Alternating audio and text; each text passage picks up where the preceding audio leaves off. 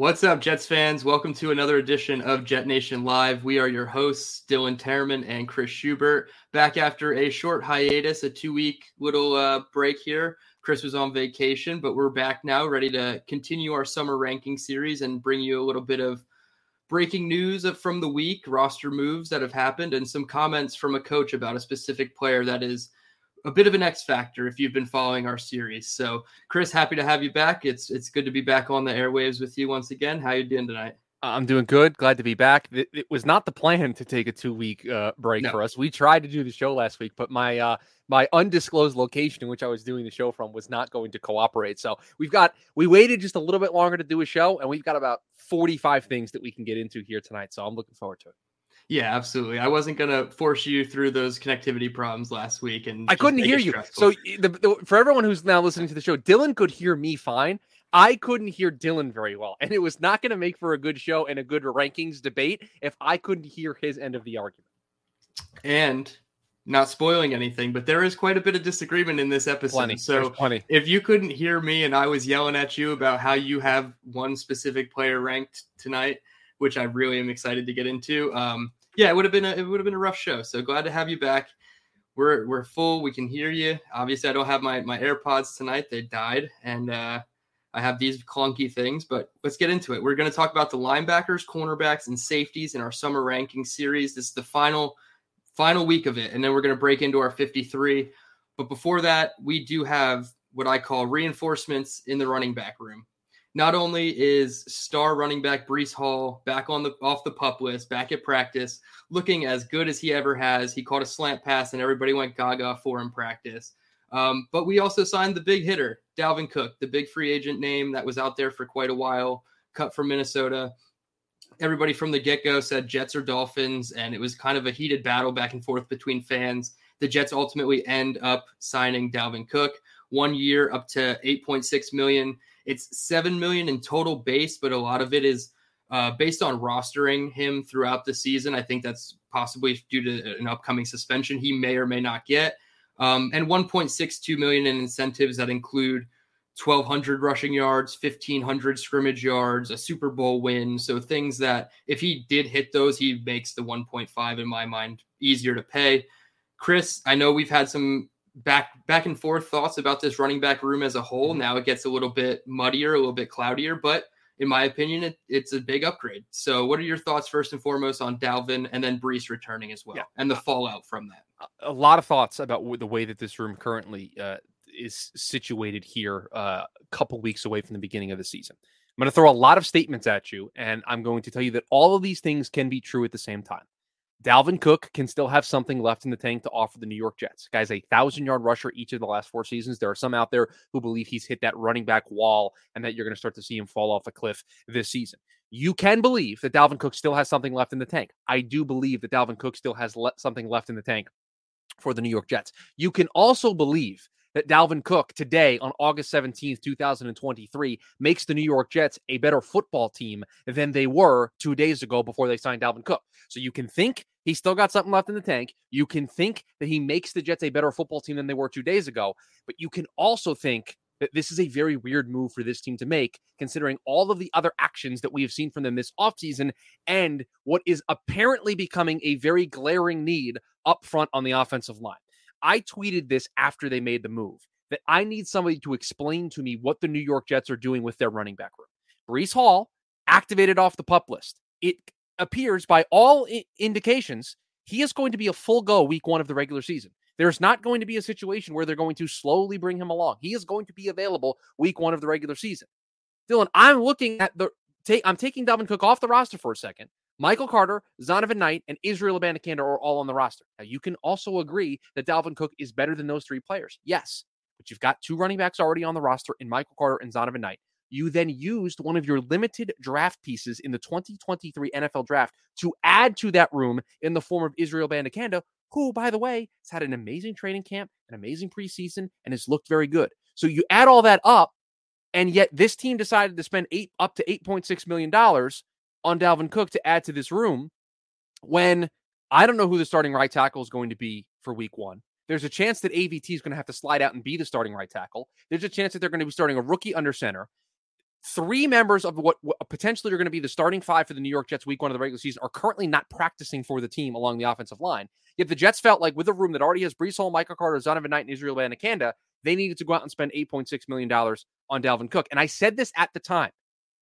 This is one of those nights where I wish Glenn was here to be able to back me up on this, because I said this to Glenn when they made the Israel Abanikanda pick. I said, I am not going to like this, and I am further not going to like this if they go out and add Ezekiel Elliott or Dalvin Cook. It doesn't make a whole lot of sense. Now, before everybody gets at me on Twitter, because I had a lengthy debate with a bunch of people on Twitter about this, I was of the belief, I was one of the people that said the New York Jets should be on the phone with the Indianapolis Colts trying to trade for Jonathan Taylor.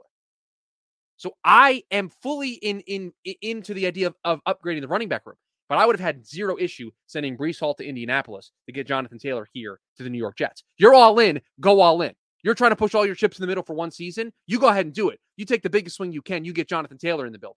This weird thing where, we're going to spend $8 million over here. We're going to use a 5th-round pick on a guy here. We've got 5 running backs that should make this team. 1 or 2 of them are more than likely going to be cut. I don't know, man. It doesn't make sense to me. You have an offensive line that's in shambles right now. Mekhi Becton cannot play a full game right now. Cannot do it. Elijah Vera-Tucker, Laken Tomlinson, Dwayne Brown, all not practicing. Connor McGovern and Joe Tippmann in a battle to be who the center is going to be. There are tweets from Connor Hughes, Zach Rosenblatt, all these people that are at camp talking about how yesterday was one of the worst days they've seen of this offensive line at practice. Doesn't matter who you have back there. You got to have guys up front. And so I would have rather seen that $8.6 million be spent on one of the potential free agents that currently sit in the market. And so, again, are the Jets a better football team today? Yes, I think so. Is Dalvin Cook still got something left in the tank? Yes, if you're asking me, I think so. But the fact that one of Michael Carter or Zonovan Knight's not going to be on this team in 2023, I have some roster building questions for Joe Douglas right now. End rant. Oh, you're muted yourself. I can't hear you now. I did mute myself. I was going on for so long. You're like, let me just mute myself. And then you came back. You'd think after all this time, I learned to unmute myself before talking. But no, big deep breath after that big Chris rant. A lot of thoughts. I did hear Breece Hall traded for Jonathan Taylor, and I wanted to just kick you from my studio. But you know, trust me, you should have seen. I don't know if you saw this. I tweeted it when Jonathan Taylor requested his trade. I said the Jets should be all over this and should go get him. The amount of people who tried to listen, I love Breece Hall. Okay, I have him in the good great tier. Mm-hmm. The amount of people trying to convince me that Breece Hall is currently better than Jonathan Taylor, we've lost our collective minds. We've lost our minds, folks. Yeah, okay. I'll agree that Jonathan Taylor is still better than Breece Hall. Obviously, Breece Hall has more upside because he's younger and whatever. But I agree, yes, you could upgrade the room with Jonathan Taylor with hopefully not getting rid of Breece, but I digress. They ended up adding to the room without getting rid of Breece, thankfully, because in my opinion, you can't get rid of Breece. But when it comes to Izzy Abanikanda, I agree. It's very tough. I put out a percentage, just shooting it out, like my percent chance of which running back is going to make the team. 3 running backs have 100% they're going to make the team. That's Dalvin Cook, Breece Hall, and Izzy Abanikanda. Right. I fully believe Izzy Abanikanda is going to make the team. Now, whether he dresses every single week as the, game day 48 instead of, the 53-man roster, that remains to be seen. Izzy Abanikanda has quite a bit of a role not like etched out for him in the preseason, at least with Zach. And I think he could too with Aaron Rodgers once he builds that rapport of having those screen passes, those, small little dump offs. Aaron Rodgers loves utilizing his running back. So I agree. Izzy could very easily have a role. Then it gets a little tricky. You said Michael Carter and Bam Knight, one of them is not going to be on the roster this year. And while I think that's probably the case, I feel like there's part of me that thinks Bam Knight has a higher than 50% chance to make it back to the Jets practice squad. Obviously, this is without looking around the league at running back rooms. Not a chance. And that's not what I've heard from a lot of sources, or not sources, but places too, is that they don't think there's any chance. And they named the Giants. And I'm like, okay, I didn't look at the Giants room, but I know they had James Robinson or have James Robinson. Either way, my whole thought about it was, I feel like most teams have what they consider their Bam Knight, that high upside running back 3 or 4. You know what I mean? So I thought of it from that perspective. Maybe Bam could get saved on the practice squad and we could have all of these running backs on the team for 2023. Do I think it is likely? No, but I do think that Michael Carter's staying. I feel like after Saturday, that game that the performance he put on in limited snaps, what he's said in practice, what they've given him the opportunities in practice, I just feel like Michael Carter is going to be on the team. So I put him at 75% and then Zonovan Knight at 25%. Hopefully they don't just outright cut him and they are able to move him. If somebody does want him that badly, maybe they give up like a 6th round pick for him or whatever. But I also explained it this way, circling it all the way back with Dalvin Cook.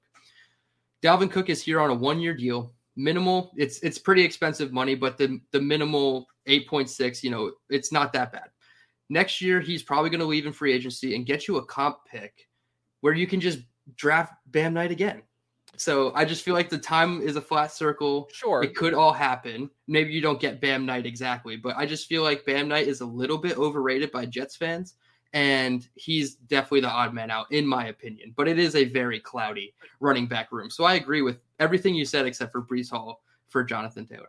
I just did a quick look through the depth charts for running backs across the National Football League. I can see 8 to 10 teams that would be interested in Zonovan Knight to have a role in their roster. So I just don't see a scenario where if he is cut by the New York Jets, he makes it back to their practice squad. I just don't think it happens. I think there's plenty of teams that would like the depth.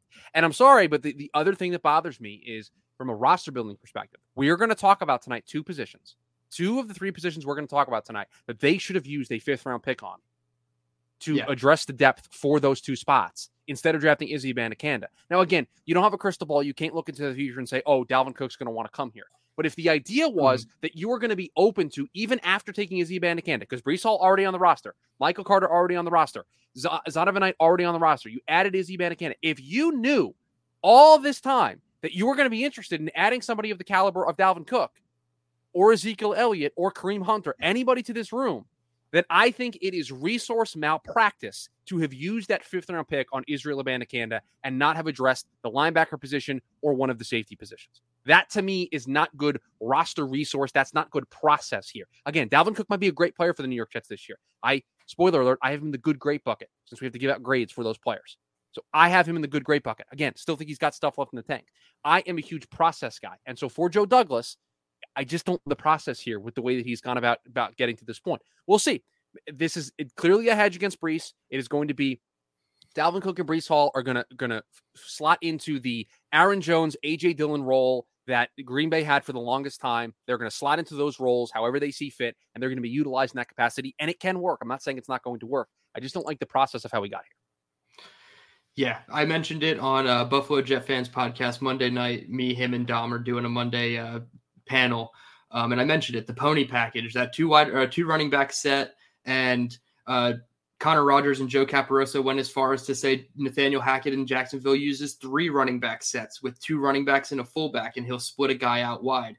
And then we see Breece Hall split out wide running slant routes for Aaron Rodgers. And it's just so funny that the Jets literally could be in a world in 2023 where their passing offense is 30 personnel with 3 running backs and 2 wide receivers. But it can work. You have Dalvin Cook, Breece Hall, obviously Nick Bawden is your fullback, and then you have Garrett Wilson and whichever other wide receiver you want. So I think the opportunities are pretty limitless. So bringing in a name, even if it is like a name more so than a productive person, but I think it's both in Dalvin Cook's case, I think you just add to the dimension of there's only one ball. Nobody knows who it's going to go to. And when you have Rodgers, Breece, and Dalvin in the backfield, it doesn't matter who's touching the ball at that point. You're probably not going to be able to make the play. So it just excites me from that perspective. I do agree. I think he's not what he was. And if you can get a Dalvin Cook back from like the COVID year 2020, that would be great. And that's why the incentives are what they are for him. But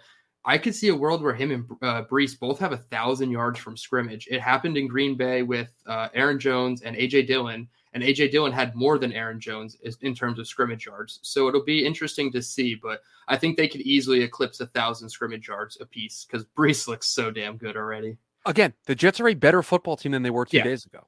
Okay. That doesn't mean I have to immediately love every aspect of this move because it calls into question so many different things here. And again, none of this matters. I'll use this as our segue into our next topic, Dylan.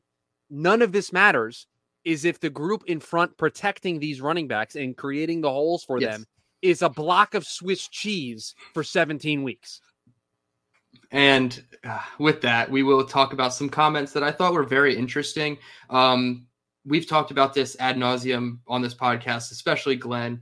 Mekhi Becton is the biggest X factor on this entire team, not just the offensive line, not just the offense, but the entire team. It pretty much boils down to, can Mekhi Becton play football for 17 games in 2023? Keith Carter did speak to the media today, and he did have some, I guess I'll just use the word, encouraging things to say about Mekhi, that they're not rushing him in any sense to push himself further than he has to. They want him to take it easy, go at his own pace, which he has been ramping up clearly. And they said as soon as he is healthy and ready, they want him to compete. So to me, that kind of translated as coach speak for, there's a starting spot that we know is going to be available when he's healthy, and he has a good shot to take it. Now, many Jets fans are pretty split on which position that's going to be. I've said this many times on the podcast. You can go back to our ranking show when we did offensive line. I put him as the second best offensive lineman for a reason. Dwayne Brown, left tackle, in Sharpie. I don't see a way when Mekhi Becton, even when healthy, overtakes that spot, because Dwayne Brown is not going to be your $11 million backup, and he's not going to be your right tackle. So to me, that says Keith Carter is opening the door for Mekhi Becton to win the right tackle job. Obviously, Mekhi Becton still has to prove it, and I hope he plays all the snaps that are allotted to him, just like he did against Carolina. But I don't know. I'm really excited because I've been super patient with Mekhi without trying to put the cart before the horse. But now that we've seen him back, I'm very excited, and I think he deserves one of the starting five when he's healthy. What do you think? I'm sorry. If anybody thinks Dwayne Brown's playing anything other than left tackle this year, you need to look at the guy's Wikipedia page. He's 39 years old, and he's only played left tackle in his career. You are not switching that around. Dwayne Brown he's the only guy I feel comfortable doing this. You put Dwayne Brown in Sharpie, and you work around that, okay? Everything else I think is fluid at this point. And I'm sorry, I'll give you another, maybe this is a bit of a hot take to some Jets fans. Mekhi Becton absolutely should be in the mix for a starting right tackle spot. The guys he's competing with are Billy Turner and Max Mitchell. No offense to either of those two gentlemen, but when healthy, Mekhi Becton is better than both of those guys. So Mekhi Becton should be in the mix. What concerns me here is we sit here on August 17th, and he's not ramped up in a place where he's going to be able to get through a whole game. That's a problem to me. And I don't know if that's on Mekhi. I don't know if that's on the way the Jets are choosing to handle the situation. I don't know where that blame gets to be placed at this point. But the fact that we are sitting here on August 17th, and there's an opportunity for one of Billy Turner or Max Mitchell to be the starting right tackle for the New York Jets in week one, I'm sorry. But if Mekhi Becton can't go week one, then you need to slide Elijah Vera Tucker out to the right tackle spot. Joe Tippmann or Connor McGovern needs to be the right guard. Put the other guy at center. Have Laken Tomlinson be your left guard. We mentioned Dwayne Brown and Sharpie as your left tackle, and that's your starting offensive line week one. You cannot go into week one of the regular season with Billy Turner or Max Mitchell being your starting right tackle. Unacceptable. Unacceptable for a team that has Super Bowl aspirations for the right tackle spot right now to be a revolving door. Even if we assume that Mekhi Becton is on a path to being able to play in week one, I think, again, we go back to process, we go back to the roster management here. I think this is a disgrace right now that we sit here with the right tackle spot being a revolving door, and there is not a solidified answer. This team has Super Bowl aspirations with Aaron Rodgers. And there was talks yesterday of it being one of the worst displays of offensive line play that people have seen in covering the New York Jets. I'm sorry. I got a problem with that. Yeah, and I know that Aaron Rodgers did kind of downplay it a little bit, and that his concern is pretty low for the offensive line. But he has mentioned numerous times, and so is Saleh, that they want it done yesterday. They want the starting five in the lineup, playing with each other, protecting him in practice. That they understand continuity right now. Exactly. No continuity right now. No. Laken Tomlinson, Dwayne Brown, and Mekhi Becton are not playing together. ABT is currently hurt with an ankle thing. I'm sorry, you need continuity. This team cannot afford. Go look at the first 6 weeks of the schedule for the New York Jets. They cannot afford the first 6 weeks to be their acclimation period together as an offensive line. They have to hit the ground running. They have to be, at worst, I think, 3-3, 2-4 in that first stretch. That's it. That's where they have to get there. Yeah, and back to your AVT at right tackle point. I think he is the preferred week one choice for me at right tackle, given the current state of things. But I think in the next 2 weeks, Mekhi could prove himself that if he can play the full, the half or half plus that they want him to play and not pull himself out. That's the part that kind of trips me up, is he can pull himself out if he gets hurt, and you don't want that in your starting lineup. I put a tweet out about it that you would almost rather the worst player of Billy Turner or Max Mitchell, knowing that they're fully confident in their health, whereas Mekhi Becton can pull himself out of the third quarter of any game because of some discomfort, and your backup is thrust back in. You're not the starter then. I'm sorry. Exactly. If that's the way this is going to go, then you are not the starting right tackle for the New York Jets in 2023. And then I have a ton of questions as to why that wasn't known ahead of time and why we used a first-round pick on Will McDonald. Hey, now Will McDonald's very, very good. And, I'm sorry, but I agree. I'm sorry. I've got a room that's Carl Lawson, Bryce Huff, who you want to have more snaps, John Franklin Myers, Jermaine Johnson, and Michael Clemens. That's a rotation. I got 5 guys there. And I know they missed out on Broderick Jones because they made a trade. And the pick swap kind of messed it up for them. But I'm sorry. You cannot tell me that you are the issue that I have, and I don't mean to get hot about this because, again, I still believe in the New York Jets for 2023. But you can't sit up here and tell me, and I see it all on Twitter or X, whatever we're calling it nowadays. And the Jets are all in Super Bowl contenders. This is the tier that they're in. You can't tell me that you're in that tier, and yet this is the state of your offensive line. I'm sorry. You're not utilizing your resources properly at that point. Will McDonald can't be the pick in the first round if on August 17th, I don't know who the starting right tackle is. Mm-hmm. Now, AVT rolling an ankle, Laken Tomlinson, Dwayne Brown coming back off injuries, that's fine. That the Jets have no control over.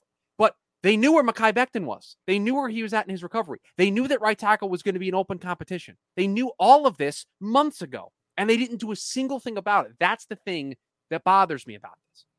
Yeah, I think if you were to make the offensive line move, you can't make it now. There's just nobody available unless you're trading assets for somebody. And even then, you're probably overpaying because offensive linemen don't really get moved like that. So I agree. The move had to have been made in March or April. I'm not going to say Will McDonald was the wrong pick. I don't know if there was a tackle there at that point because of the pick swap that was worthy of that 15th spot. I think Anton Harrison was like the next guy up for a lot of people. But yes, I completely agree. You had to have taken a swing in free agency or with another pick, maybe your second or third round pick in the draft. No, they didn't have a third. So your second round pick in the draft, instead of Tittman, maybe looking at an offensive tackle. I know an offensive tackle that went in the 4th round. I believe the Jets just played him in DeJuan Jones for the Cleveland Browns, and he has looked very good, and he was one of my guys. So he's one of those guys that it's like, okay, well, we have Carter Warren when we could have possibly had DeJuan Jones. So again, I agree. The move had to have been made several months ago. We're too far down the road to think that it's going to magically get solved. And no slight to Will McDonald. He's been fantastic. And I think he's going to have a very impactful rookie season. And I see somebody in the chat here saying best player available. I disagree. That's how you draft a bum.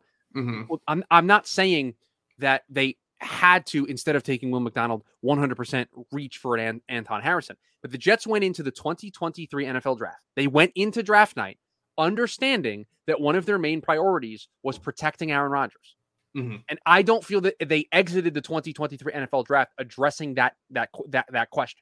And so that's the problem I have. And so then you look at, okay, well, who's on the board when they selected in the first round for Will McDonald? They could have selected Anton Harrison. That was probably the only other offensive lineman they could have considered. But in the second round, there were players that could have potentially been on the board. They could have taken Matthew Bergeron in the first. I mean, I'm looking here of people that were on the board in the second round when they selected Joe Tittman. They could have selected Cody Mock. They could have selected Osiris Torrance, although he's more of a guard. But again, if you get a guard, then you can more easily kick AVT outside the right tackle. And then you feel good about it. I guess the question I have is this idea that the Jets had a problem at right tackle is not something that all of a sudden popped up 2 days ago. It's been a thing since last training camp when Mekhi got hurt and the Jets had a revolving door on their offensive line for the 2022 season. Yet in free agency, yet via trade, yet via the draft, yet via second, third, fourth wage of free agency, it was never addressed. That's the problem I have with it. Yeah, and it makes it tough because for all the preaching that Joe Douglas has done about the offensive line being his baby, it doesn't really seem that way when you look at most of the starters from week 1 last year are projected to be the exact same starters this year. You have Dwayne Brown, Laken Tomlinson, Connor McGovern, Elijah Vera Tucker. If they all play their natural positions left to right, that'll be the 4 out of 5 starting as the same. Now you have Mekhi Becton. If he doesn't win the job, hopefully it doesn't go to Billy Turner and they pick the upside guy in Max Mitchell. Boom, now 5 out of 5 starting offensive linemen are the same from week 1 last year to week 1 this year. That's not making an upgrade when you have Aaron Rodgers back there and you need to protect him. I think everybody, their hearts collectively dropped when he got kicked in the calf the other day on a would-be sack and went down and kind of limped off, but went back to the huddle right away. I think everybody was holding their breath because that could be this season. And I hope Mekhi Becton wins the right tackle job. But I think right now you're looking at AVT starting at right tackle, Mekhi Becton being your swing tackle. Hopefully Max Mitchell is not dressing, and Billy Turner is your backup left tackle behind Dwayne Brown. And then you have your, Tittman McGovern right guard situation with Schweitzer, and then Laken Tomlinson at left guard. I think that's kind of the best, makes the most sense to me type of offensive line without getting too into the weeds. But then again, you're one injury away from it kind of just crumbling. So which it's is very exactly tricky. what happened last year. Yep. It's exactly what happened last year. And so you cannot go from the expectations that this team had last year with it being a revolving door to then the expectations reaching a level. I didn't put these expectations on the New York Jets. Right. They did it when they went out and traded for Aaron Rodgers and restructured his contract and then signed Dalvin Cook and signed Allen Lazard. And I didn't put these expectations on them. They did by their actions. When they traded for Aaron Rodgers, they accelerated the timeline on everything. So to half-ass it is the problem I have with the way that they've approached this. And then again, we're spending $8.6 million on Dalvin Cook. We can't find somebody in the free agency market for offensive linemen that would take that money. Well, not at this point, but yes, you could have used the money before. I certainly agree. But now you're looking at dog shit because right, George Fant, I think, was the last one signed, and he's pretty bad. Do you want to argue about linebackers now? I'm 100% ready to segue into the main reason we're here, our summer ranking series. The main reason that we're 30 minutes behind schedule. Yes. Hey, when you miss a week and you want to go on vacation, you gotta catch up on things, right? No. So the linebacker position here for our summer ranking series. I teased it at the beginning of the show. We have a lot of disagreements here. We have because you think a player is fantastic, and I'm sorry, I'm going to give everybody some truth serum here on CJ Mosley here in just a second. Hey, I don't know about fantastic, but deserved of what he has earned, I will say legacy that. vote. Hey, legacy vote. We're going to get into it with the linebackers, and get into it we shall. We always start from the bottom up on the depth chart. You know it by now. I have. Can I ask you a question? Sure. What's up? How many guys did you have making the roster at this spot? So I don't have the exact number of where we're at with our series of how many roster. No. I meant left. Yeah. How many linebackers got non-practice squad grades? 4. I 1, 2. I have 5. Yes, we talked about the one pre-show, the one of the newer ones that you said could be, and I think he's better than me. Yeah. Right, but predictively, I'm trying to make sure that these rankings go with however many roster spots we have left. I'm trying to utilize them. So I think I have 4 linebackers and 4 safeties, 6 cornerbacks, if I'm remembering. So we have 14 open roster slots right now. I have 4 making the roster from the linebacker group. Which means 5 get the tag practice squad or cut.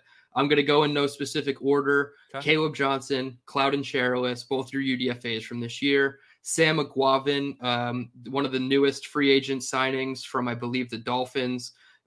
Nick Vigil, another free agent signing of the same day from the Bengals or the Commanders. And then Chaz Surratt, I have him as linebacker 5, just missing the mark.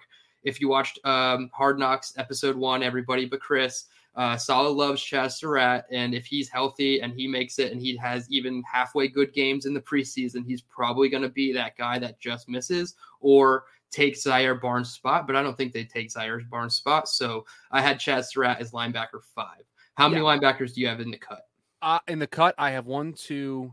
Because I still have Ife Odenigbo still listed on my... Oh, okay. He's on the IR. Right, he's still listed here on my thing, and I gave him a grade when we put him on the list originally. But we agree on every single name. I have Nick Vigil listed as a questions because I think he's going to be in the mix here to make the team. Same thing with Chaz Surratt, but I have Surratt as a practice squad guy. But yeah, I think they're going to be in the mix. But other than that, I have 4 guys that I feel confident will make the team at this group. Yeah, I think Chaz Surratt and Nick Vigil for me as well are 5 and 6 or 6 and 5, however you want to split them up. But they're the guys that are competing directly with my linebacker 4, and that is newcomer rookie Zaire Barnes. I believe he was a 6th round pick this year. He had a really good game against Carolina. I only went back and watched the first half. And then I went back and watched the second half a couple days later. He was all over the place. I think he led the team in tackles with 8, 7 solo, 1 tackle for loss. So this is a guy who's really making a name for himself. Saleh, we'll just call him the linebacker guru. He's known for doing this. He obviously kind of revitalized Quincy Williams, who we'll talk about here in a minute. But I think Zaire Barnes has that sideline-to-sideline speed and ability to be the linebacker 4 in a light room. My question is, do they go so green with a guy who hasn't played NFL snaps? Because you have, Sherwood, who hasn't really played much either. So you have a lot of new and unexperienced faces in the room. So potentially Nick Vigil could be that guy to steal the spot. What are your thoughts on Barnes? I know we're no spoiler alert. It's yellow, net neutral. He's a rookie. So yeah, I agree with everything you said there. But because he's a rookie, he gets the questions tag. And we just move on from there. I only have one person that does not have the questions tag in this group. Okay, so we'll go to number 3 then, who I believe is Jamien Sherwood. Yes. He has questions for me as well. Yes, there's no other way around it. He hasn't played enough, but he has played well when he has played. Perhaps that's just the offense's keying in on the fact that CJ Mosley is not on the field, so they want to run towards Jamien Sherwood. But it seems like more often than not, Jamien Sherwood's in the right place at the right time.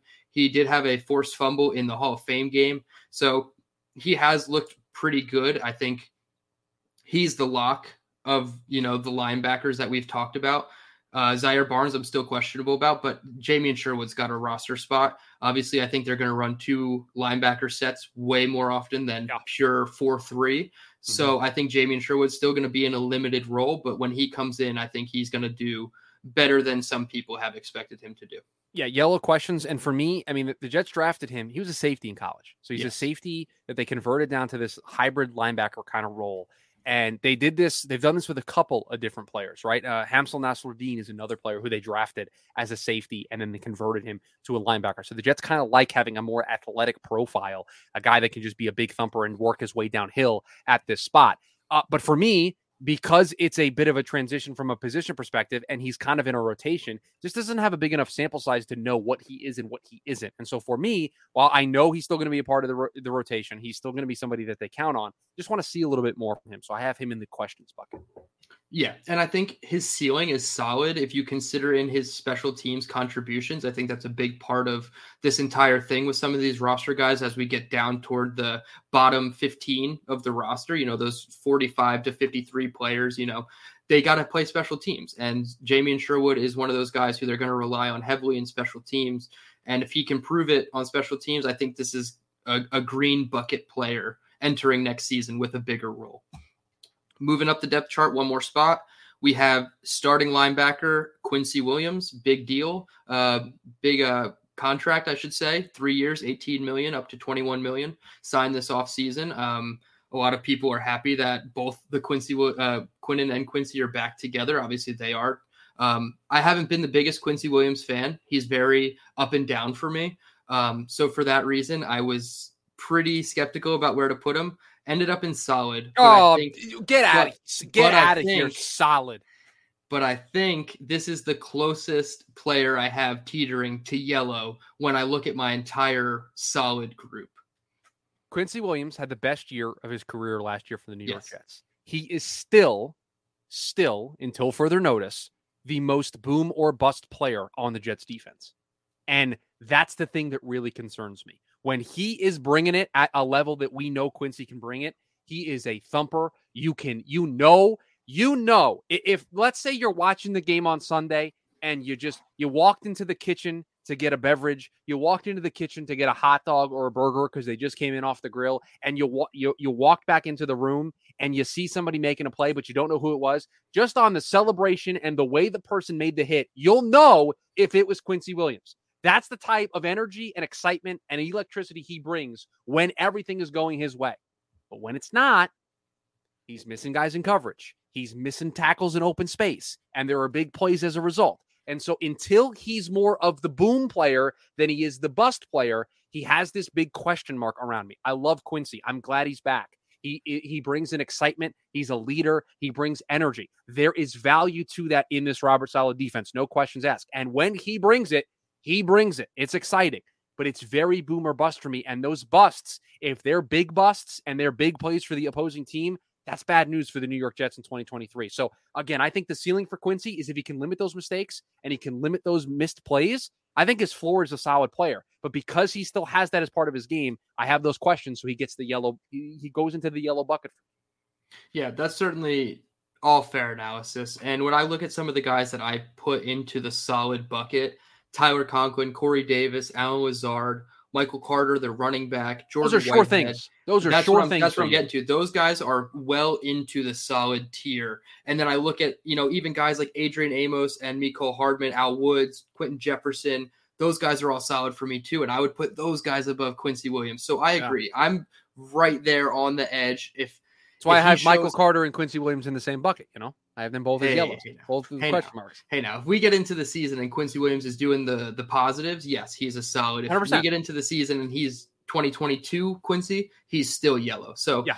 So I think when it comes down to the consensus, we'll get there that he's probably yellow. But for now, I had him at green, mainly just to get the small argument out of the way before we get to the big one.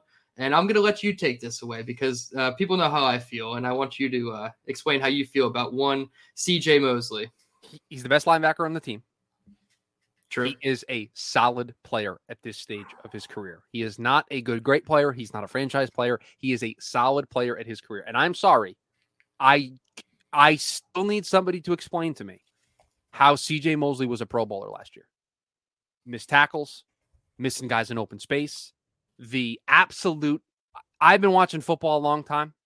I'm going to turn 29 later this month. I've been watching football for a really long time. The play against Buffalo where he jumps off sides and completely cost the Jets the game is one of the worst plays I've ever seen somebody make in a Jets uniform. And I've seen a lot. Yes. So that play, yes. He made that play. He made that play. And they still said, you know what, CJ? You've had a Pro Bowl-esque season. And that's not the only play like that he's had. He has not been the player that the Jets signed to the 4-year contract. He has not been that player. He has not gotten anywhere close to the player that he was in Baltimore. Is he still a solid player? Is he still a leader of the defense? Is he still the quarterback of the defense? Is he still the guy that gets everybody motivated? Yes, he is all those things. And you know what that gets you? That gets you the solid bucket. You are a solid player. That's what you get. So, yes, the play against Buffalo was absolutely terrible. Everybody's pulling their hair out. It was a winnable game, and you can't do something like that. However, the reason CJ Mosley can do those things is because this coaching staff trusts him enough. And if you're going to be trusted that heavily, especially as, like you said, the commander, the quarterback of the defense, he wears the green dot. If you're going to have all those responsibilities, you're probably not a solid player to begin with. You're probably a good to great player. Now, CJ Mosley was great in Baltimore. Nobody denies that. When he came to New York. Hold on. Okay. Would you agree that he was a great player in Baltimore and he's gotten nowhere close to being the Baltimore player in New York? Yes, I'm getting there. Okay. So he was great in Baltimore. Yes. And he was great in the first half before he pulled his groin against the Bills. And ever since then, he's been good. And good is probably the ceiling for CJ Mosley's play.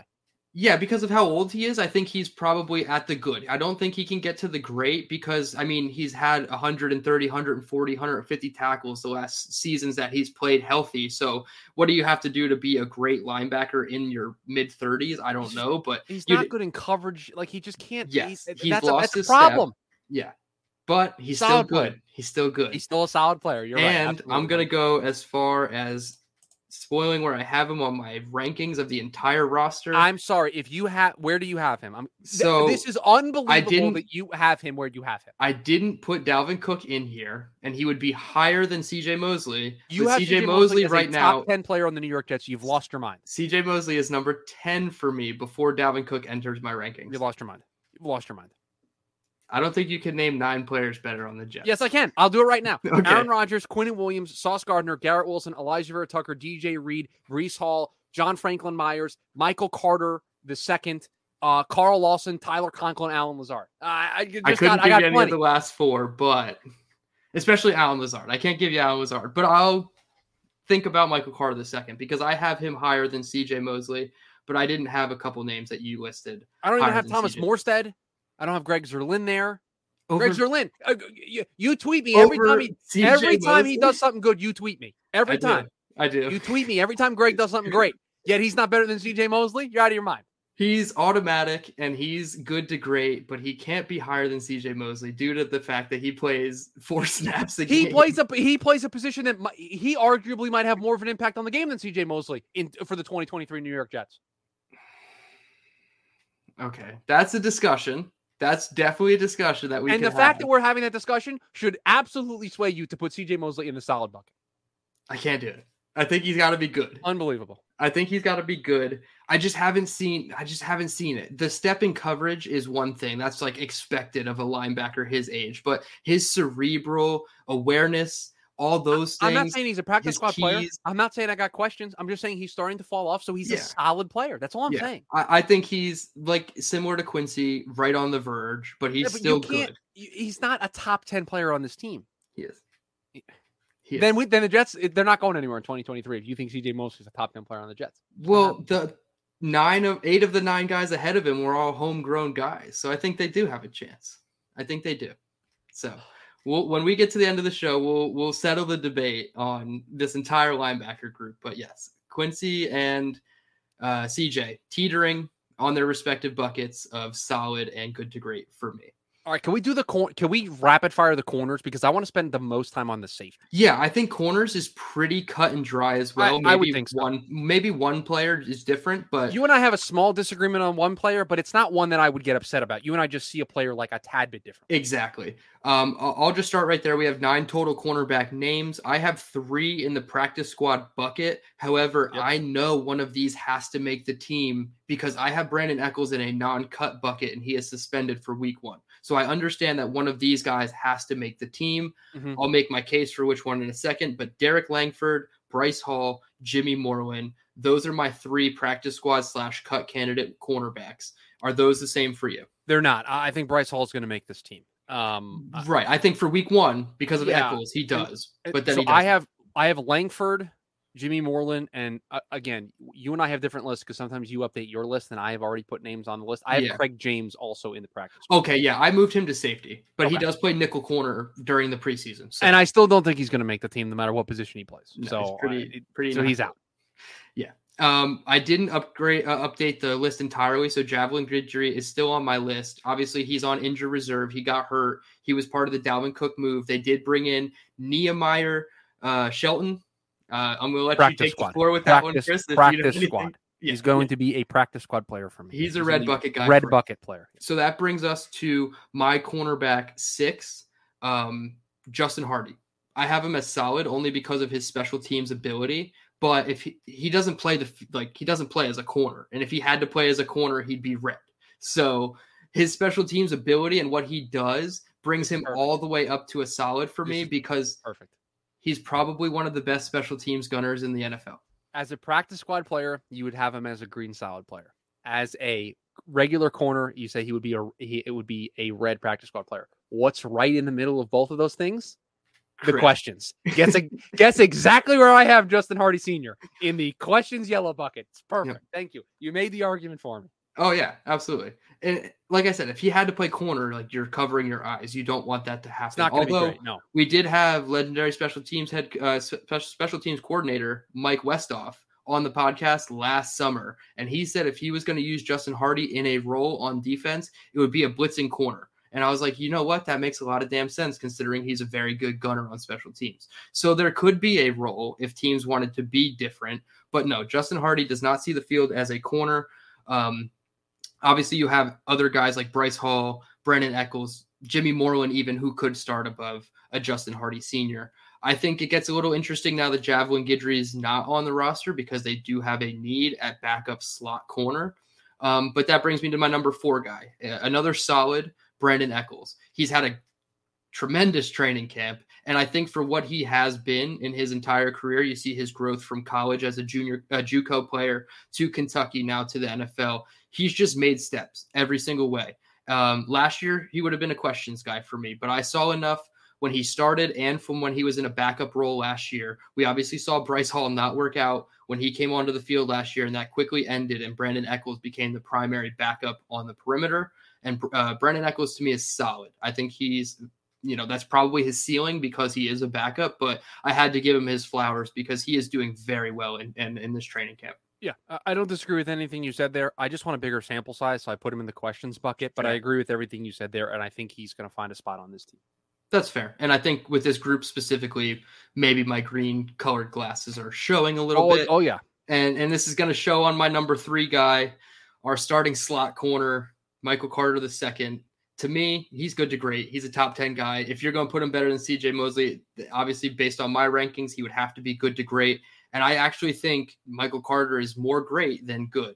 So I'm very excited. If I'm not going to spout off all the metrics about him, but he was the 15th best cornerback by PFF's grading last year, not just nickels. If you bring that to nickels, he was like a top 3 nickel in the league last year. If that interception against Mac Jones and the Patriots counted and JFM didn't get flagged for roughing the passer, I think everybody would be looking at Michael Carter slightly differently. But unfortunately, I'm pounding the table for both Michael Carters this year. He goes in the good, great bucket for me. See, this is why when you have CJ Mosley as a good, great player, you force yourself into doing some things that maybe you shouldn't do, which means also putting Michael Carter II in the good, great column. Michael Carter had a very, I would say, up and down rookie season. Would you not agree with that as he got up to speed in the National Football League? So a mixed bag in his rookie season, became more solid in year 2 in his role for the New York Jets. So we've got a small sample size, but he's gotten better over time. So you get in the solid bucket as your floor right now. And by the time the season's over, there's a pretty good chance if he continues to play the way that he did last year, we're talking about him as a good, great player. I just can't take one season and just immediately, it's exactly why I was not willing to put Breece Hall in the franchise bucket. Yeah. It's the exact same conversation that I have there, and I'm going to do it here with Michael Carter. I love Michael Carter. He is a top, let me just make sure I have this correct. I think I have him as a top 10 player. I do. He's a top 10 player on the New York Jets for me in 2023. Okay. I love Michael Carter, but I was very, very conservative in the amount of franchise and good, great grades I gave out. You really had to earn it, and you needed to have a big enough sample size to be able to get there. To me, Dylan, what Garrett Wilson did as a rookie in his first season at wide receiver, setting all of the numbers, that supersedes it only being one season because you did it as a rookie. You did it with a rotating door at quarterback. You're a franchise wide receiver. Michael Carter, up and down rookie season, really solid year 2, on an upward trajectory. I think his floor is a solid player. That's where I have him going into this season. Yeah, I think that's very fair. And you said you were very, hesitant to hand out those blue tags, the light blue franchise and the dark blue good, great. And I just wanted to counter them real quick, including the 2 special teams guys that I put as good, great. I only have 7 players in the good to great. So that's probably a handful more than you, which is understandable considering 4 for me, 5 franchises and 4 good to greats. 9 players in total got the top 2 buckets. And I think all 3 were Dwayne Brown, CJ Mosley, Michael Carter II. Those would be the 3, and I have all those guys in the green solid bucket. Yeah. Right, exactly. So I think I've been kind of bullish on these guys all season, and I think those are the 3 guys that I'm hopeful that will be that tier, but I also think still currently are in that tier. But that's very exciting. The next guy, no debate, good to great, absolutely. Number 4's up, DJ Reed. Yeah. That's our guy. There's no question about it. He's borderline top 5 player on this entire team. And like I said, 25 years old, no questions about it. The Jets home run free agent signing when they've swung on so many corners and missed. I wanted to put him in the franchise bucket. Same. I did. I really considered it. If he does what he did last year, it's a no doubt slam dunk next year that he's a franchise corner. Yep. It's a slam dunk. No questions asked. He's going to be there were times last year. Okay. I'm going to say something that might be a little controversial. There were times last year DJ Reed was the best corner for the New York Jets. There were pockets of time where in a game, DJ Reed was making plays all over the place. Yep. So, not to say that Sauce took a step back at any point. That's how good DJ Reed was. He elevated his play and was step for step with Sauce all year round. Yep. So 100%. And Glenn and I, every week, we literally said I'd say at least 10 or 11 times last season, the Jets have 2 cornerback ones. And 100%. He is the first guy off my non-franchise list, but he's number 6 overall on this entire team for me. So we're kind of meshing, as you see, our rankings with our buckets here. But DJ Reed is a top 6 player on this team. And the guy's Sauce Gardner, franchise player, light blue tag, nothing more to say. Potentially the best corner in the game right now. Do we need to say anything more? The only thing I'd say is where do you have him on the team? Because some people have him 2, some people have him 3. Obviously, we know Aaron Rodgers is 1. 3. You know how much I have a personal thing, and it's a personal bias. You know how much I love Q and how much I think he's completely underrated by Jets fans and by the league at large, just based on every metric you can go look at. I think he's the best non-Aaron Donald player at the position. I will continue to say it. And so because of that, I wanted to reward that with being the second best player on the New York Jets. If you had it the other way and you had Sauce 2 and Quinnen Williams 3, I'm not going to argue with you. That's totally fair. I just love Q and want to give him, I think, the credit he deserves. Exactly. And I honestly think the ranking should just be 2A and 2B for those two because they're splitting hairs. One had the immediate success, defensive rookie of the year, and the other, Quinnen Williams, entering his 4th or 5th season now, big contract, hitting his stride, got a defensive player of the year vote. I feel like that is so underlooked in this league right now. Is Quinnen Williams got a defensive player of the year vote, had 12 tackles from the interior, just silly stuff last year. His sack celebrations, they're franchise tag worthy alone. So yeah, Sauce Gardner franchise tag. That's the end of our cornerback room, but you heard it on my rankings, 3 top 10 players all in that cornerback room. So that really gives you an idea of how great this cornerback room really can be. Yeah, same for me. I have Sauce 3, DJ Reed 6, and Michael Carter the second 8. Like I have exactly how I have them. Yeah, and I have 3 top 8 players at that position. Yeah, absolutely silly. Obviously, the drop off with backups is a bit steep, but that's what you're expecting when you have such good starters. Speaking of a drop off. Yes, I was literally about to say, speaking of a drop-off, we do have the safety position next. Do we, though? Do we have a safety position? Do we have one here? We haven't seen the safety position in a specific player that hasn't played at all this preseason that we'll get to at the very end of this segment, but there's a good bit of confusion in this room, and there's a lot to sort through with 2 weeks left in the preseason.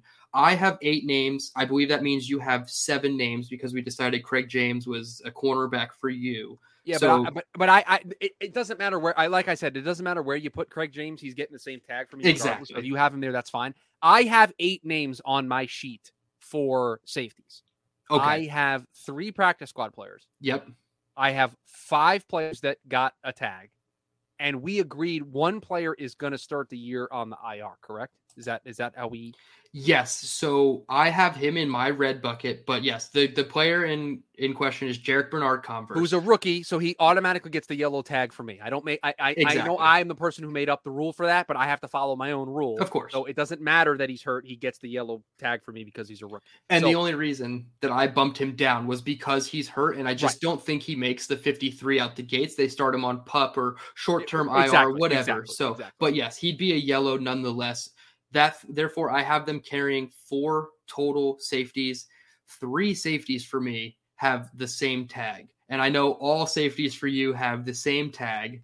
All the safeties that are going to make the team have the same tag. Yes. Yes. So I'm going to let you start and explain why you have the safety group as an entire question mark. Yes. Okay. We agree. Trey Dean, Dane Cruikshank, Marquise Waters, the 3 practice squad players. Yes. For the buckets. Okay, yes. So we are now discussing Jordan Whitehead, Adrian Amos, Tony Adams, and Ashton Davis. Those are the players that we're. Yes. How are we going to sit here in the year 2023 on August 17th, 2023, and tell me that any of those players, you're going to sit here and you're going to feel good enough to say, oh, that's a solid player? How are you going to do it? Jordan Whitehead did not miss tackles all over the place last year. Was awful at times. The best safety that the Jets had last year was LaMarcus Joyner, who's not on the team anymore. Adrian Amos. They were supposed to have Chuck Clark in that specific role. Chuck Clark gets hurt. Chuck Clark would have been solid. Chuck Clark healthy. He's on this list. He's a solid player. We're moving on. Great. Probably would. Yeah, solid, good, great. Probably would have been one of those 2 buckets. Adrian Amos, older player, didn't grade out very well last year. Questionable, yellow, solid player, or question marks around him. Tony Adams, Ashton Davis. I mean, these are guys that couldn't draw into the rotation very, very much last year, and when they were in there, it was kind of hit or miss. So you just all lumped together. You're all question marks. And I'm sorry, today we are talking about the 2 groups on this team defensively that scare me the most, the linebacker group and the safeties. I can't get there. Jordan Whitehead is a good enough player to end the season where we're talking about him in the solid or good, great bucket. I know that player is in there, But I have to base this off of the totality of the situation. I can't look at Jordan Whitehead and grade him on the player that he was in Tampa Bay. I have to grade him on the player that he was in this defense last season. And in this defense last season, he's a player that I've got questions about. So that's the bucket he goes in. So for me, there's question marks all across the board. I know you're going to try to tell me one of these guys is solid. I can't get there. They're all question marks. They're all the yellow bucket. It's the position that scares me the most on this defense. As you're going off, because yes, I do have one player that is in the solid bucket for me. I just wanted to peek back at our positional rankings from when we did the entire AFC East and where we had the linebackers and the safeties, because I agree, they're the two positions on the entire team outside of offensive line that scare me the most. We had them as worst in the division. Look at linebacker. Being intellectually consistent, saying what we did months ago, I still feel the same now. Look at me being intellectually consistent. Perhaps we can, well, you had the Jets as the number one running back room anyway, but perhaps I have to change my running back ranking. See? We're thinking ahead there. Hey, we both had these at 4 in the division, but yes, I have to say one player specifically, and perhaps waiting a week to do this show and letting him get 2 interceptions on top of the 3 he already had in training camp has certainly helped me. Jordan Whitehead is solid. He's the guy, right? He's the guy that you could get there. Only guy. Right. Because we have not seen Tony Adams, so I don't care what the coaches love about him. Until we actually see it, you just can't. It's just, you can't, you're breaking too many rules by making him solid. Mm-hmm. If he goes out week 1 and has a pick and, whatever, he's balling out, sure, we'll immediately come back on here and say he probably could be solid already. But he's got to be yellow. Jordan Whitehead, yes, he has 5 interceptions in camp, which is the most by any defensive player this year. You'd have to think majority, if not all of them, came on Aaron Rodgers because he is the starting safety. And I have to agree, you can't look at all of Tampa Bay, but you also can't excuse all of Tampa Bay. So I'm hoping that last year was the outlier year and he doesn't miss 17 tackles again, because that was just embarrassing. And yes, he be the only solid, but it's very close for me. So with that said, everybody else gets a yellow tag. Davis, Amos, Adams, Trey Dean and Marquise Waters would be the guys that are closest for me in terms of making the roster. And I think Trey Dean would be the one if Ashton Davis isn't retained, whether they cut him or whatever. That's the special teams role that the safety needs to fill, and Trey Dean hopefully can fill that. But on the field, Trey Dean has looked pretty much better than Ashton Davis throughout camp and preseason. Not the Carolina game, but everything else. We have to predict the 53 now, don't we? Yeah, we can predict the 53. You have to pull up the big screen, don't you? Yeah, I got to do that. We got the consensus buckets here. I'll share that with the folks at home. And we have not. Now, just to let everybody know, we have not discussed this ahead of time. We're going to do this together in real time here. Yes. So this is the consensus bucket. That's your bucket. These are my. You think that's the consensus because it's yours, but it's not. These are the consensus. There it is. With the white spots left opened, these are our disagreements. Let me zoom out so everybody can see it proper. Okay, if you give me CJ Mosley, I'll give you Michael Carter. I'll come to a very quick trade with you. I'll take that. So solid for Mosley. And because, and I want to put this out publicly, Michael Carter is going to ball out. If this dude's in the Pro Bowl this year, it would not surprise me one little bit. And can I share something with you? This absolutely feels more true. Like, I feel a lot better saying Michael Carter is good rate than I do CJ Mosley. So this is closer to how like I genuinely feel about them. So I feel like it's a trade that I was willing to. Yeah, and when we talked about our rankings, Michael Carter was 8 for us, and I had Mosley at 10. Right. So it makes sense to have Mosley lower tiers-wise. Quincy Williams, we did not agree. I had him as solid, and you had him as questions. Looking around at everything else, I'm probably just going to trade you Jordan Whitehead. Yeah, that's a good trade. Yeah, okay, you could take Jordan Whitehead. I'll take Quincy. All right, cool. So Quincy. I mean, I don't love it, but I think it's a fair trade, all things considered. Absolutely. So we're going to go solid. Get a little bit of representation in that safety room. We like that. I'll come up on Bernard Converse too, because he's a rookie and I don't want to be rude to him and say that he's just practice squad worthy, because we haven't seen him and I think he could provide something to this room. Next, that leaves Brandon Echols, Justin Hardy. I'll come down to you because he's a special teams guy. And Bryce Hall, this is tough. So Brandon Echols, I had as solid, and you had as questions. I don't want to put them both as solid, but I feel like that's acceptable. Sorry, run it by me one more time. What trade do you want to make here? Echols no, there's no trade. It's just Echols and Hall were split on. And I feel like you could make them both solid, and it wouldn't be too bad. That's how you had it, right? All right. No, I had them both questions. Okay, so what we can do then is Brandon Echols solid, and Bryce Hall questions, and Bryce Hall will keep his questions, because I have a feeling that he's only on the team for week 1 because of Echols' suspension, and then they try to bring back a guy like Jimmy Moreland. I feel like Moreland has had a decent camp for the team, and they might want to see what he can do. So now we have the entire rankings done. Obviously, this is including newcomers, Jalen Holmes, Red Bucket, Sam McGuavin, Red Bucket. Pita Toa-Menapenu, he's got to be red. Although he and Bruce Hector showed flashes on the defensive line, but who didn't on that defensive line? And Dalvin Cook, we both have agreed as a good to great. So that's everything up to date with the roster. I have this currently situated as the depth chart on the website showed from their initial depth chart release. So it looks a little wonky. Obviously, you see Dwayne Brown here as left tackle 4, but everybody who does not have a red should equal 53. So I got a suggestion. Make a copy of this. Can I do this? Do I have the permissions here? Yeah, I think we make a copy of this, right? Yep. If we duplicate it and I go to the copy and we do this, wish me luck here as I try to do this. Don't go to it just yet. No, I'm not going to it yet. I messed it up. So you erased the player. I'm just trying to clean up. It's going to take me a little bit, but you'll see what I'm trying to do here in just a second. I'm trying to clear it all back to its original format. Okay. And then what we can do is we can just put a player in green if we think they make the team. We can put them in red if we don't think they make the team, and we can add up to 53. I like that. That's what I was trying to do. The problem is you got a lot of formatting here. I don't want to mess it up. So I'm just trying to make sure that I do. It is a lot of formatting. I apologize. I'm already on the defense. Don't worry. It's not too difficult.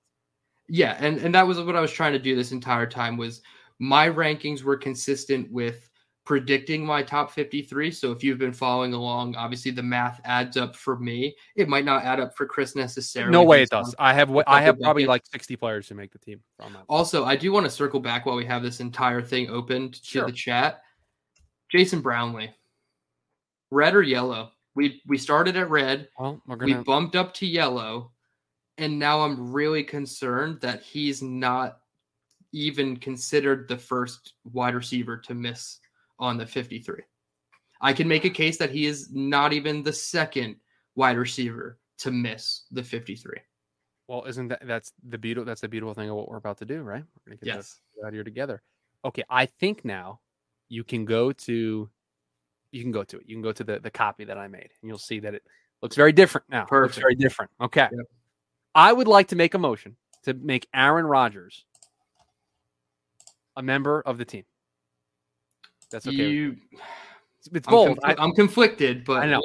We'll go. Rodgers, Wilson, and Boyle, I think, are all players that are going to make the team. You think they carry 3 wide receiver quarterbacks, or do you think just because of the rule? Because if it's because of the rule, we put him in red.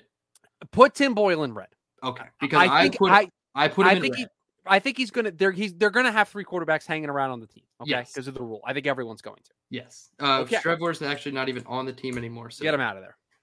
I would like to make a motion to have Breece Hall, Dalvin Cook, and Israel Abanikanda as all members of the team. Yes, we talked about that at the top of the show, and all 3 of them locks for the roster. Sorry, Travis Dye. Travis Dye's the easiest, but he's a tough physical runner. He's got a sick mustache too. So, practice squad waiting, Travis Dye. Okay. Michael Carter and Zonovan Knight. This is where it gets interesting. This is where you and I are going to have a debate, because I think it's 100%. Zonovan Knight.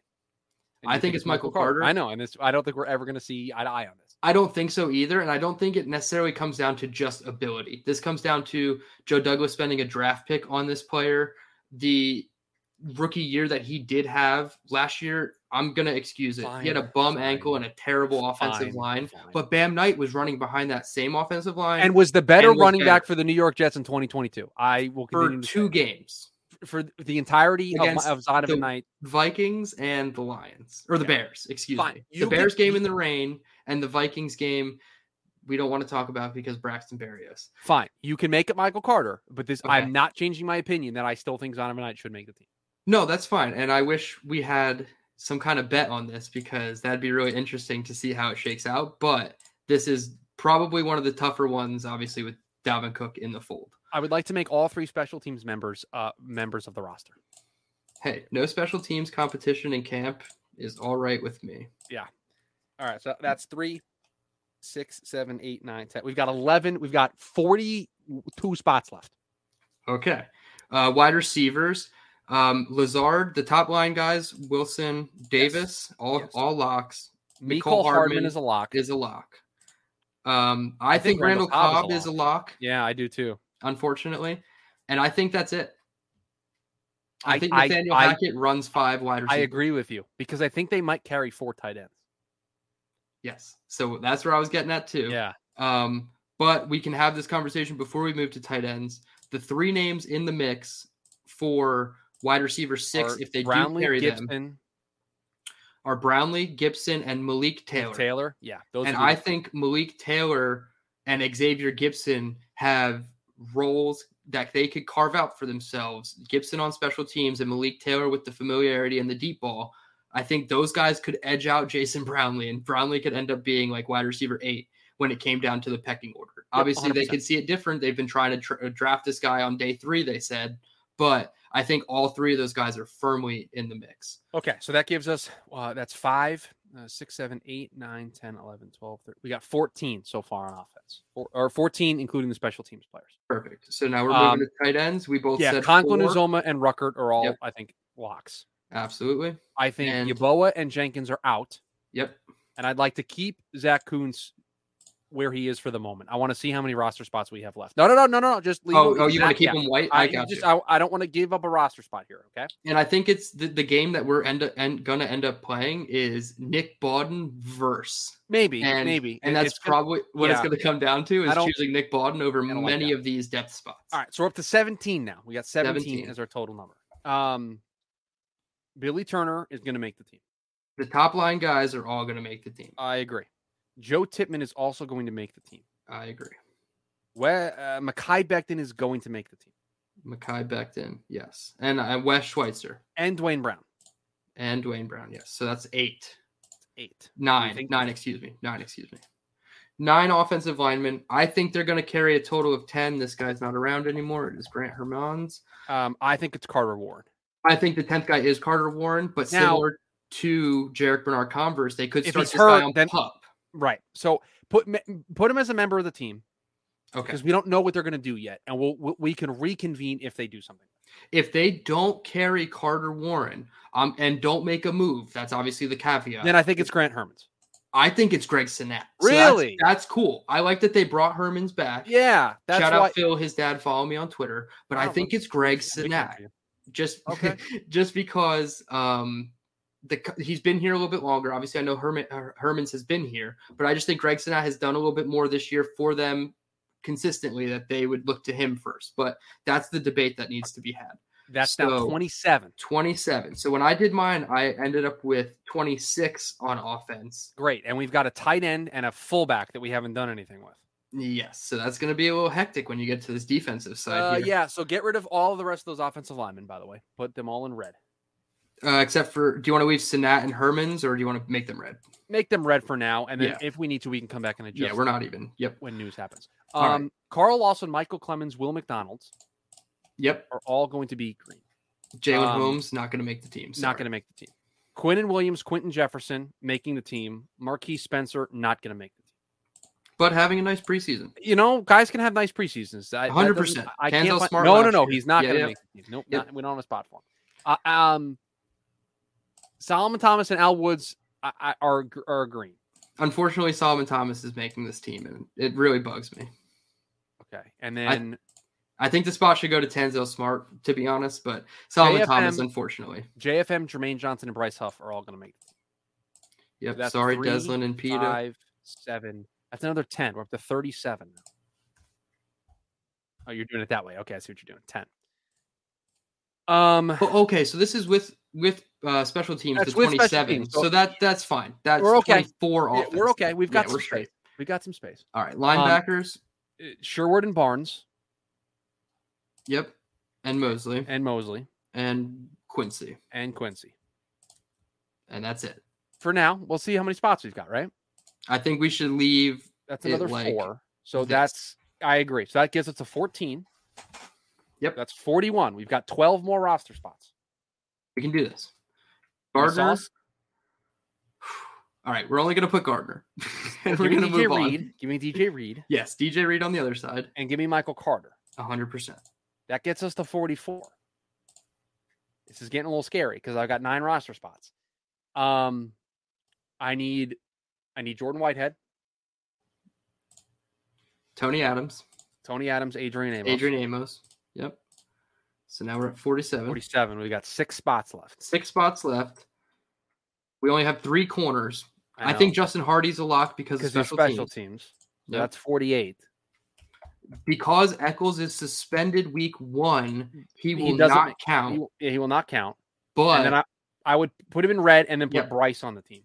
I was gonna say, so whoever that corner is opposite, that's only for 1 week in my opinion. 49. Give me Ashton Davis.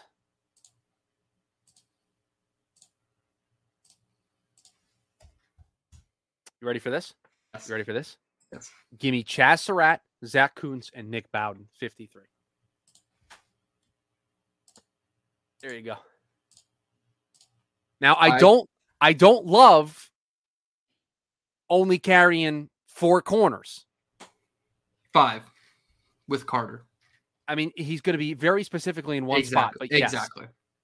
And Hardy doesn't play corner. So it's 3 corners. Yeah. We might need to. That's tough. Well, because Eccles doesn't make it, it's so tough. Now that Kitchery's hurt, do you mean to have Craig James? You don't mean to have Craig James? I don't. Okay. That gets us to 50. Right. That gets us to 54. This is tough because Eccles is going to be the opposite of Bryce Hall, so Bryce Hall will be red after week 1, but they still need one more body. Maybe Nick Bowden's not going to make the team. They're going to carry like Langford or more. See, I think Bowden is, of the players that we were questionable about, the biggest green for me. I think they love Bowden. They're going to carry a fullback. He's done it in Jacksonville. He did it in Green Bay. It's just like all the signs are pointing that way, but he's the biggest wrench in the plans right now because it comes down to Bowden or maybe Kuntz. Are they really going to carry 10 offensive linemen though? Hold on, because that might be the place that we can find a spot. 8, 9, 10. They might carry 9 is tough. 10 is real hard. But okay, I think 9... so hold on. We've got Billy Turner who can play both tackle spots. Yep. We've got Lake and Tomlinson who's going to be the left guard. Yep. We've got McGovern and Tittman who can both play center and the right guard spot. Tittman was playing there today. Yep. We can get Wes Schweitzer out of there and open up a spot. Not Carter Warren? They might pup Carter Warren too. That's what I'm thinking is give us 2 spots. Yeah. But then I think they would keep Schweitzer. That's what I'm thinking. They probably because they would probably just get Greg Sinnett or Grant Hermans and put him in there. Right. That makes. I think we can free up a spot by getting Wes Schweitzer out of there. You really don't think Wes Schweitzer's going to make the team? I mean, we've got AVT and Lake and Tomlinson that can play the guard spots, and then McGovern and Tittman can also fill in that spot. You're going to carry 5 guys that can play guard.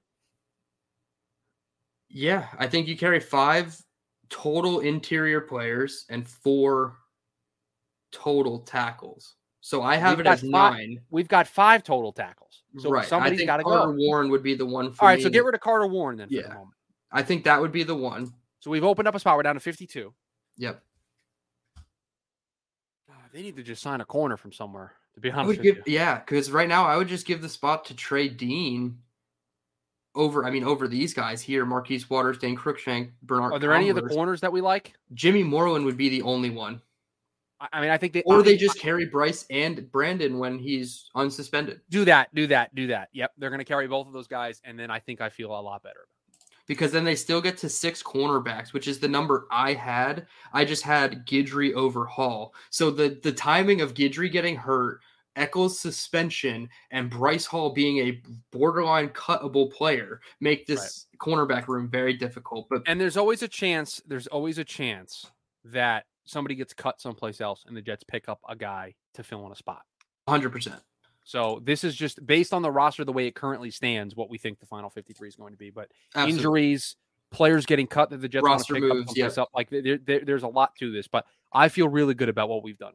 Absolutely. I think this is a quality roster. I mean, there's obviously holes and spots that make us nervous that we talked about for the last hour 15 in the linebackers and safeties. But if those are the only 2 spots that really make you like cover your eyes and worry, I'm okay with that. That means obviously offensive line has to get shored up.